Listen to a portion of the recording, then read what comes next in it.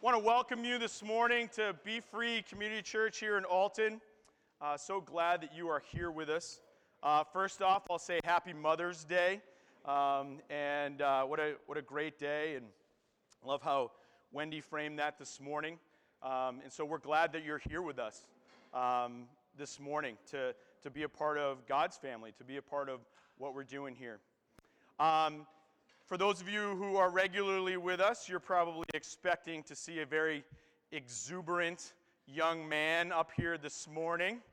Our lead pastor, Ben Rule, and his wife, Olivia, are on vacation, a much-deserved and needed vacation, before they have their first baby, which is very exciting. And after kind of a long stretch of Ben getting settled here and them doing some amazing things. I don't know about you, but I marvel. Every day I'm always like, wow, where did this kid come from? And thank you, God. Wow, amen to that, right? Wow, did he? Yes. I mean, we prayed, and he answered our prayers tenfold.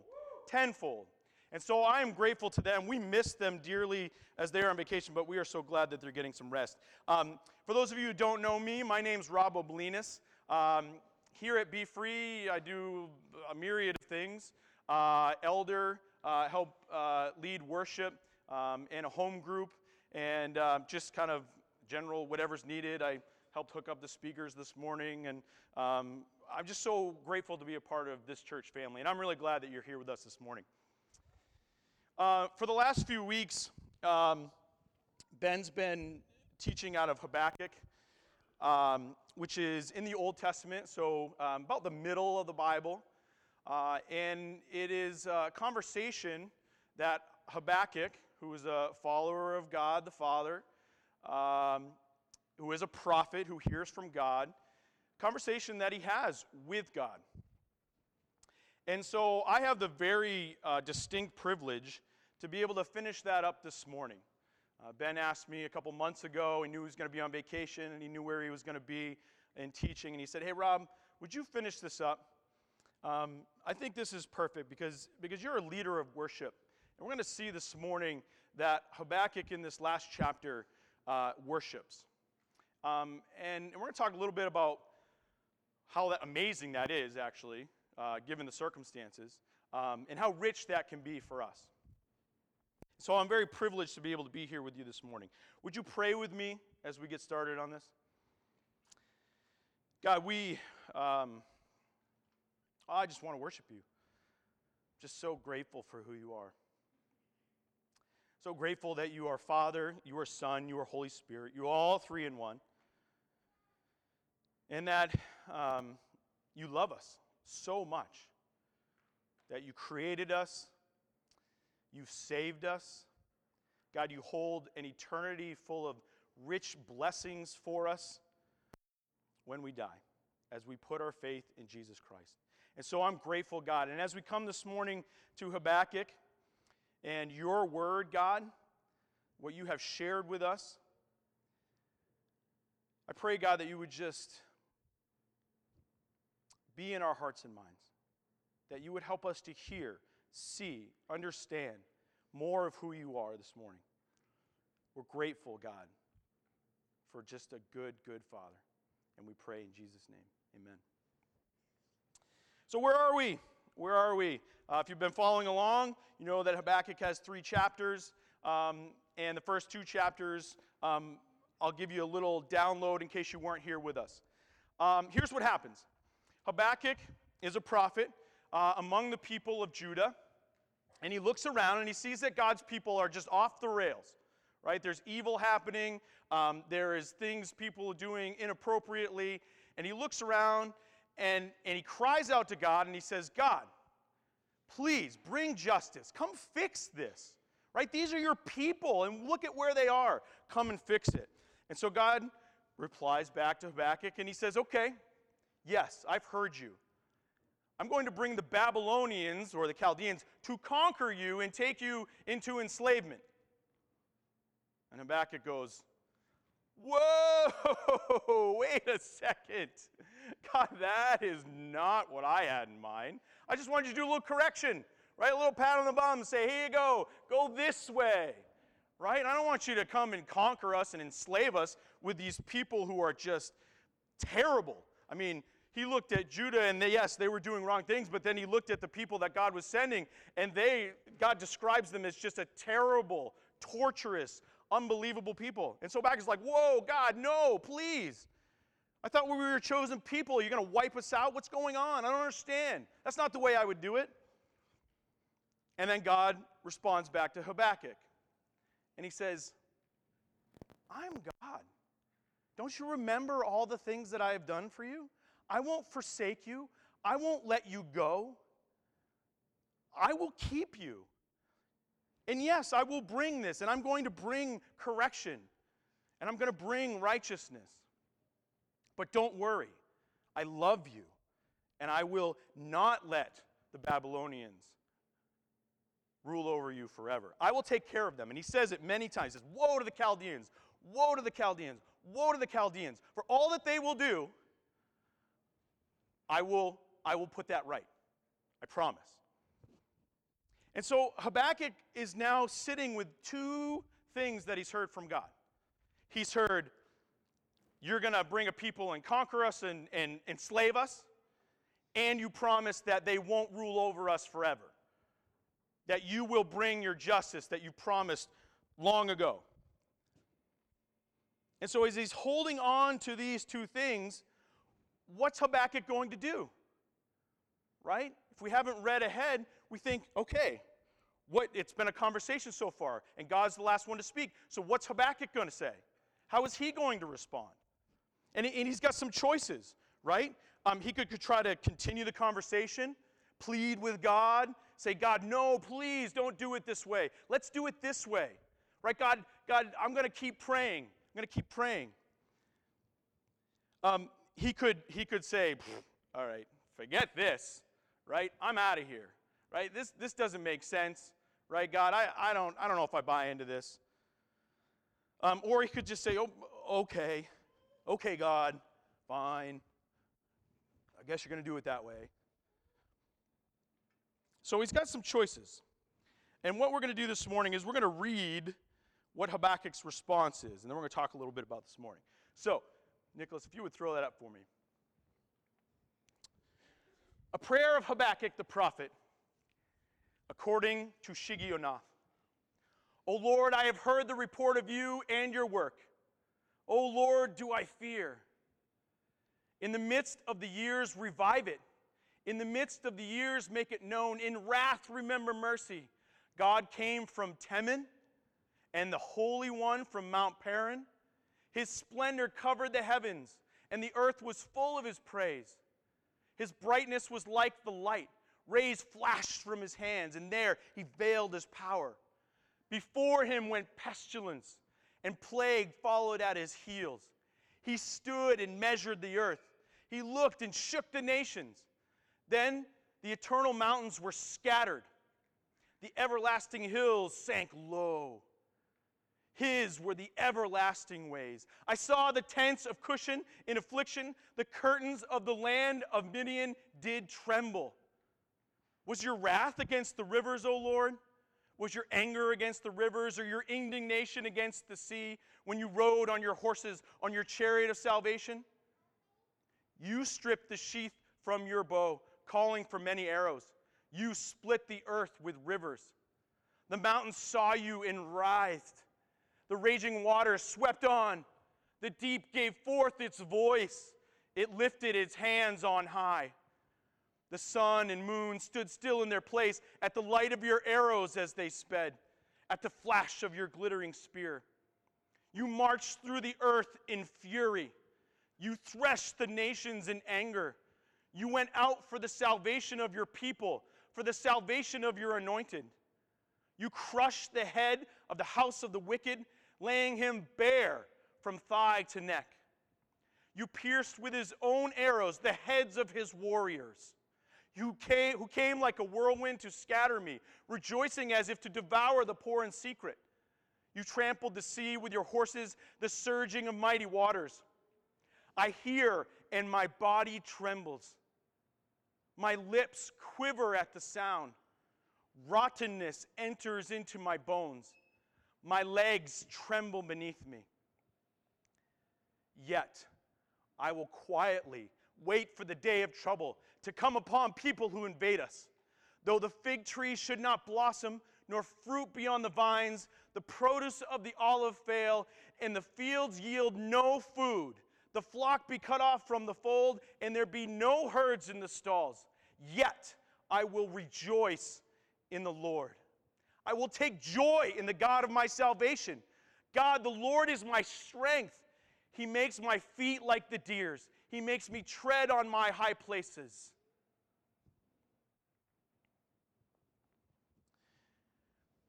So what does Habakkuk do? He's faced with these two truths. He's been having a conversation with God. What does he choose to do? He chooses to worship. We think, wait, what? Worship? I mean, Wendy put it so well this morning, right? When things are not going well for me, my first instinct typically is not to worship, right? It's typically to continue to pray to God, to ask him to change things, to do something differently, to act in our lives, which are good things, right? But Habakkuk chooses to worship God, right? To put God up here. Where does he get this from? I mean, is this out of the blue? Is this just only Habakkuk? Right? Is this the only story in the Bible where people are in times of trouble and they decide to worship? No, by far no. Let me give you a couple of examples. Back when we started this series, Ben spoke out of Exodus 34. And Moses, a man of God, was having a moment with God, and God was giving Moses his instructions for his people. And he told Moses who he was. He says, "This is who I am." And Moses, in the New Living Translation, Exodus 34:8 says, Moses immediately threw himself to the ground and worshiped. And in other places as well. David, again, who Wendy talked about this morning, wrote Psalm 34. And she did it great. To remind you, David was in a terrible place. He had just come from a king that he was afraid of, not the king that was chasing him, another king, and he was afraid of what this king might think of him. People were starting to say, yeah, this is David. You remember this guy? Right? David's killed tens of thousands of people. And David's like, oh, how's this king going to respond? So he acts crazy. He has to resort to drooling at the mouth and asking crazy so that the king thinks, oh, this can't be him. Get him out of my sight. And then, from there, he goes to a cave. Right? And he's living in a cave. Have you ever lived in a cave? It's not where I would choose to live. In Psalm 34, I'll remind you what it says. We read it this morning, verses 1 through 4. I will bless the Lord at all times. His praise shall continually be in my mouth. My soul makes its boast in the Lord. Let the humble hear and be glad. Oh, magnify the Lord with me, and let us exalt his name together. I sought the Lord, and he answered me and delivered me from all my fears. David worships. Moses worships. We see the story of Job, which is back a few chapters from where we are right now in the Bible, also in the Old Testament. And Job was a very prosperous man. And the book that bears the same name tells us that he had many children, many flocks, many servants. And then, one day, his servants start to come to him one by one. And the first servant says, Sir, the Sabaeans came. They took your oxen and killed your servants. And then another one comes and says, a fire came down from the sky, and it consumed your sheep and killed your servants. And then it says that the Chaldeans, sound familiar? Right? The Chaldeans came, took your camels, killed your servants. I was the only one left, and I'm here to tell you about it. So all his wealth is wiped out. And then it gets worse. Another servant comes to him and says, all of your children were gathered together, and they were sharing a meal together. And the house collapsed, and they're all dead. That's worse than living in a cave. And Job's response is this, chapter 1, verses 20 to 21. Then Job arose and tore his robe and shaved his head and fell on the ground and worshipped. And he said, naked I came from my mother's womb, and naked shall I return. The Lord gave, and the Lord has taken away. Blessed be the name of the Lord. Why would these guys worship? They are amidst of circumstances that I can't even begin to imagine. Never experienced in my entire life. And so why would they worship when they know that God is still alive and working and he has not answered them? He has not acted in the way that they thought he should act? I don't think David was thinking, yeah, when I take over as king, I want to live in a cave. I don't think Job was thinking, yeah, in my prosperous years, I want God to take it all away and kill my children. I don't think they would want these circumstances. But yet, they turn to worship. And they worship the God who has been trustworthy. And what does that do for them? What does the worship do in the midst of these times? It puts God in his rightful place. When we worship, whether our circumstances are wonderful and we're having a great time and things seem to be going well, or whether we're like these guys, when we worship, it puts God in his rightful place. It reminds us that God is a God who loves us unconditionally and wants the best for us despite our circumstances at the moment. I'll let you in on a little secret. Someone may have never told you this before, so I might be the first. And here it is. You are not God. Sorry. Right? I mean, we're not God. We are not Father. We are not Son. We are not Holy Spirit. We're his children. Right? He created us. He made us. We are his children. We're not him. And so when we worship in the midst of all of these things, whether good or bad, we put God in his rightful place. We remember that it's not us who did these good things that are happening. We remember that it wasn't our fault, and God will redeem at some point us out of these terrible things. He promises that.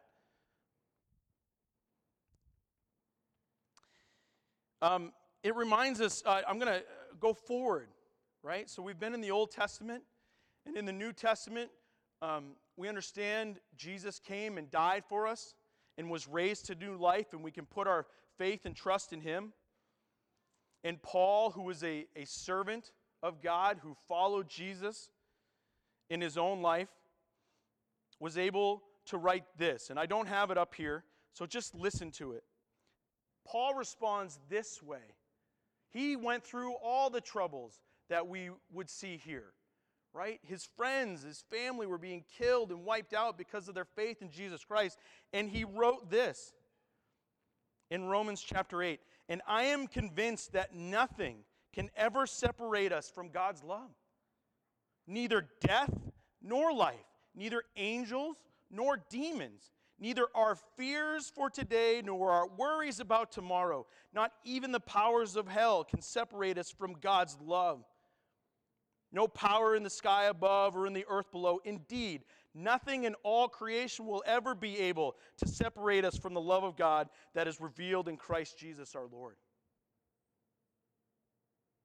Paul is putting God in his rightful place, and he's reminding himself in the Romans that God is a God from all eternity past to all eternity future, and that in the moment, our circumstances are temporary. And so both Habakkuk, Job, David, Moses, Paul, they're all great examples of God, of people putting God in his rightful place. And it leads us to remember to worship in the midst of all times, good or bad. as I was preparing for this, I was talking with Ben and just kind of, talking about perspective. And we went through all of Habakkuk. We studied it together. It was great. It was a wonderful time. And I was sharing with him, how many times I have seen from up here what Habakkuk is talking about. As a worship leader, I have the privilege to stand up here, and as you guys worship, I have a chance to look out and see you worship. And many, many times, by just being in leadership with the church and knowing many of you personally, I know what you're going through. I know the circumstances of your life, and as Wendy pointed out pretty astutely, usually it's not all roses. And so I get to see God's people in the midst of those circumstances worshiping Him and putting Him in His rightful place. It is amazing. As much as I hope I have been able to lead you in worship, you all have helped me understand more of who God is. And I'm going to give you some examples. And I've asked these people for their permission in order to share them with you. And I will try to do them without crying and ruining my shirt. But Ben cries all the time, so the stage is set, right? I've seen people in the midst of their calamity worship God. Come here on a Sunday morning and put God in His rightful place, even though their circumstances are terrible.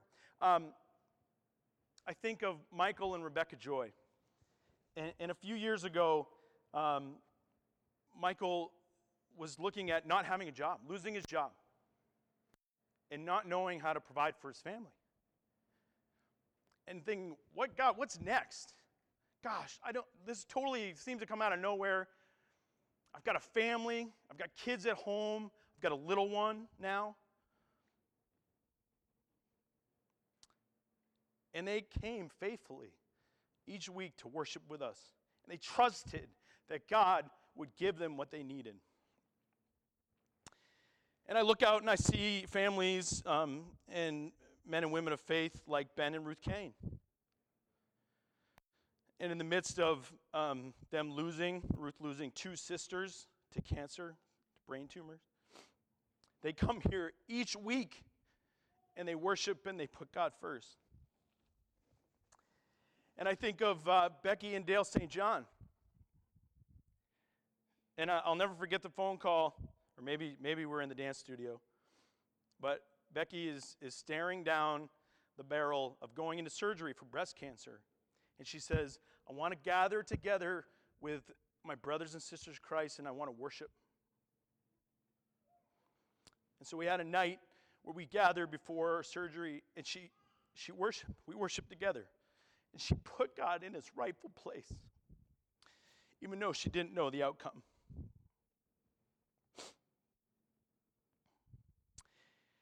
And so when I look out and I see these people, I have great encouragement. I see them do what Habakkuk did, and they literally have brought God's story into the 21st century. And they have taken what God has done for a long time, and they brought it to the here and the now, right now. And if you're wondering how you continue in faith and continue to grow and understand who God is, then watch and learn from these people. I do, every day. And trust me, I will tell you, I will bear witness to the fact that I am better for it. I understand the God, Father, Savior, Jesus, and Holy Spirit more now than I did then, thanks to them. And so they worship, and Habakkuk worships, and Moses worships, and Paul worships, and David worships. And they put God in His rightful place.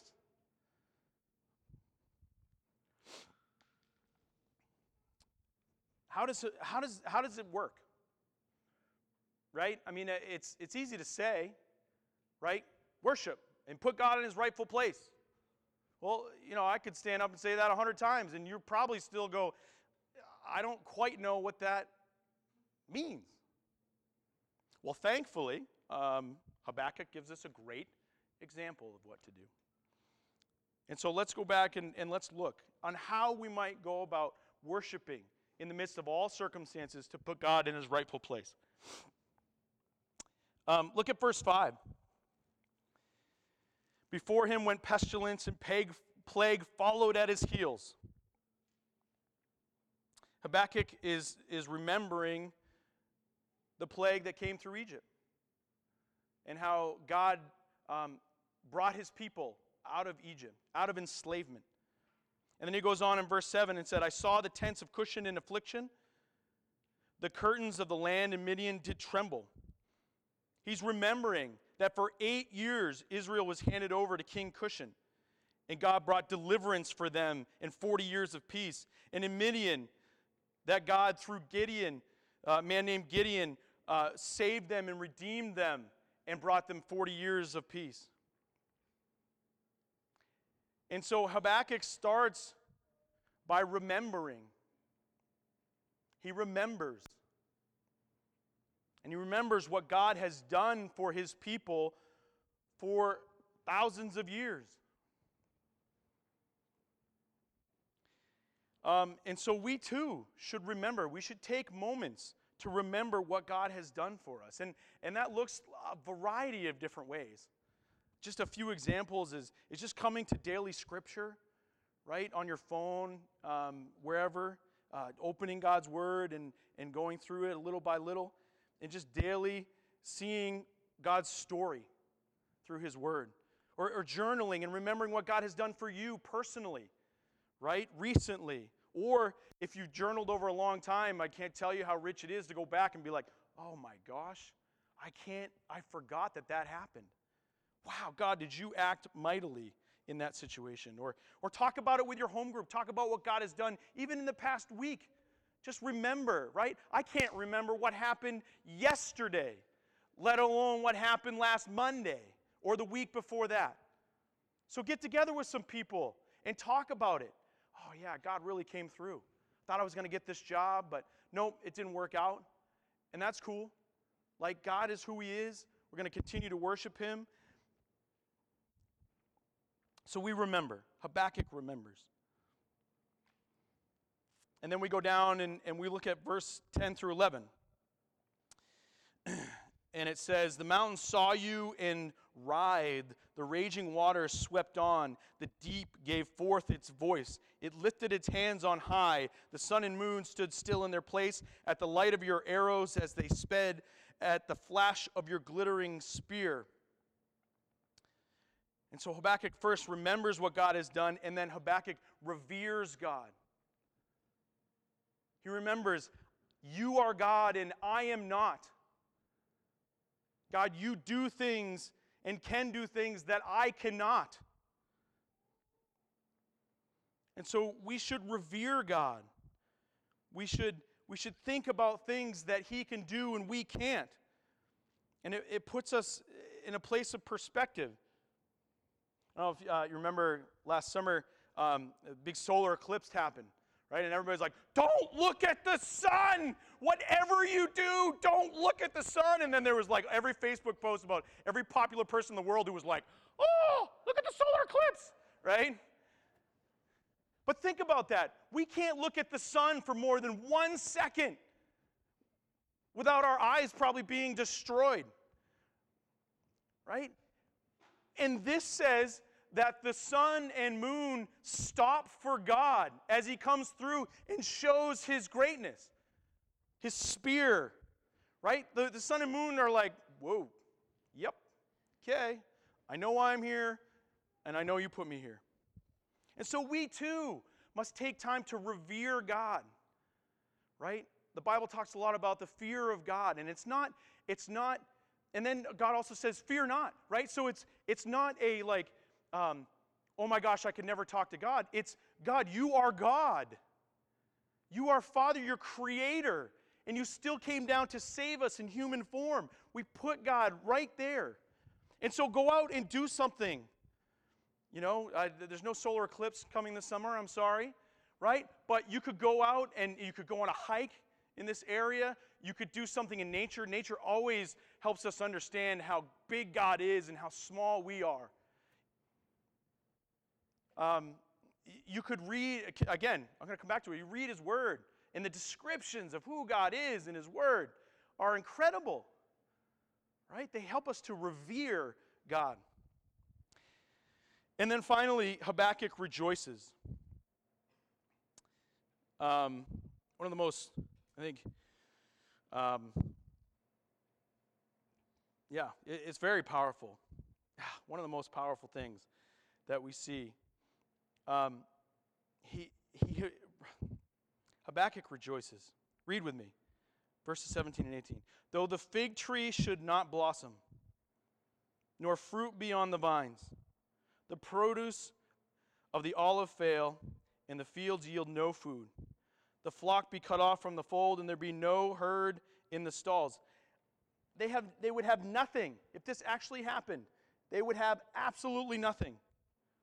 And in verse 18, Habakkuk says, "Yet I will rejoice in the Lord.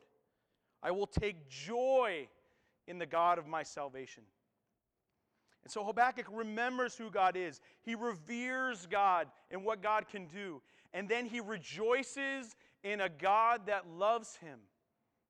And he takes time to have joy and be with God and spend with God and express to God that yet, God, even though these things may come to pass, even though the Chaldeans will come and take us over, and even though you promised that you will let us prosper for eternity, but I don't see that happening right now, I will rejoice. And I will take joy in who you are. And so rejoice in the Lord. Delight in God the Father. Songs are wonderful for this. Right? We have lots of songs that we sing around here. Good, good Father. It is well with my soul. Simple choruses like, I love you, Lord. Right? Where we just have a moment to put our brains on pause and respond and take time to take joy in the Lord. I have a good friend who I was talking with the other day, and in the midst of all his scurriness and craziness at office, at work, and he said, I stood at the copier, and I just give thanks. Like everything is around him. The ways he's described his work environment, it sounds absolutely crazy and nutty on every day. And he said, I just stood at the copier, and I just said, thanks, God. Thanks for this. Thanks for that. Thanks for what you've done. Right? He rejoiced in the Lord. He took time to be with the Father, even though all around him was going nuts. Right? I think of those like office scenes on TV when paper's just like rolling out of the copier, right? And you're like shaking the toner, and then it explodes all over the place, right? You just say, God, thanks. Thanks that I'm still alive. Thanks for being you. And so Habakkuk remembers the how, right? Habakkuk remembers who God is. He reveres God, and then he rejoices in God the Father. And as you look around this morning, conveniently, we're going to be able to do those exact three things together as God's family. Often, we come to the communion table as a church. You see those here in front of us this morning.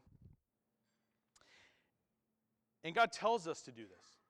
In his word, God tells us to take communion together, to remember what Jesus has done for us. And then we also have the opportunity to revere who God is, what God could do and we could not. We remember that Jesus went to the cross and died for us, and then we revere God because we couldn't do that. Right? We live in a broken world. We're broken people.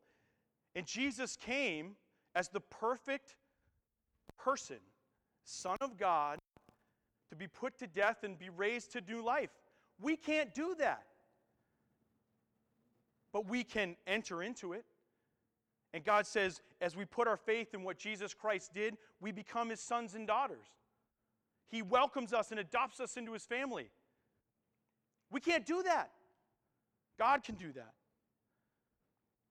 And then we have an opportunity to rejoice as God's people, right? Despite what is happening around us, despite what your circumstances are this morning, how you came in here, what you know you have to face when you leave here, we're going to take a few moments even, to rejoice, to take joy in who God is, as we take the elements together, and then as we sing to close our service.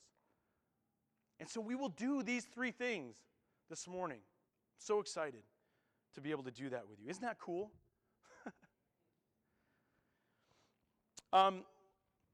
Here's how communion works in our church. I'll just give you just a few of the logistics so you know what's going on if you've never been here. We have these tables set up here. A couple of the elders are going to come up. After I pray, the band will play a song, and you can just come as you're ready, right? You could just come up, walk right down the aisles, and be served a cracker and a cup. And this table is open to anyone who has put their faith in Jesus Christ. If you're here this morning and you're not regularly with us, but you have put your faith in Christ Jesus, and you believe that he died for you and was raised to new life, and you are now a part of God's family, come and do this with us, please. We invite you. But we also know that everybody's not in the same place, and that if you haven't fully said, I don't know. I don't know if I understand this whole thing, and I don't know if I'm ready to jump in. That's okay. It's totally fine. Right? We encourage you to sit at your seat. Just take a few moments. The band's going to play, and they always do a wonderful job. You can just enjoy the music as people come forward. So you can just, and then as parents, we trust that you know where your kids are at spiritually. So some of the younger kids who are here with us still this morning, we trust that you have that conversation with them and that you understand, and so you can bring them to the table as you guys see fit. Let's remember and revere and rejoice together. Will you pray with me?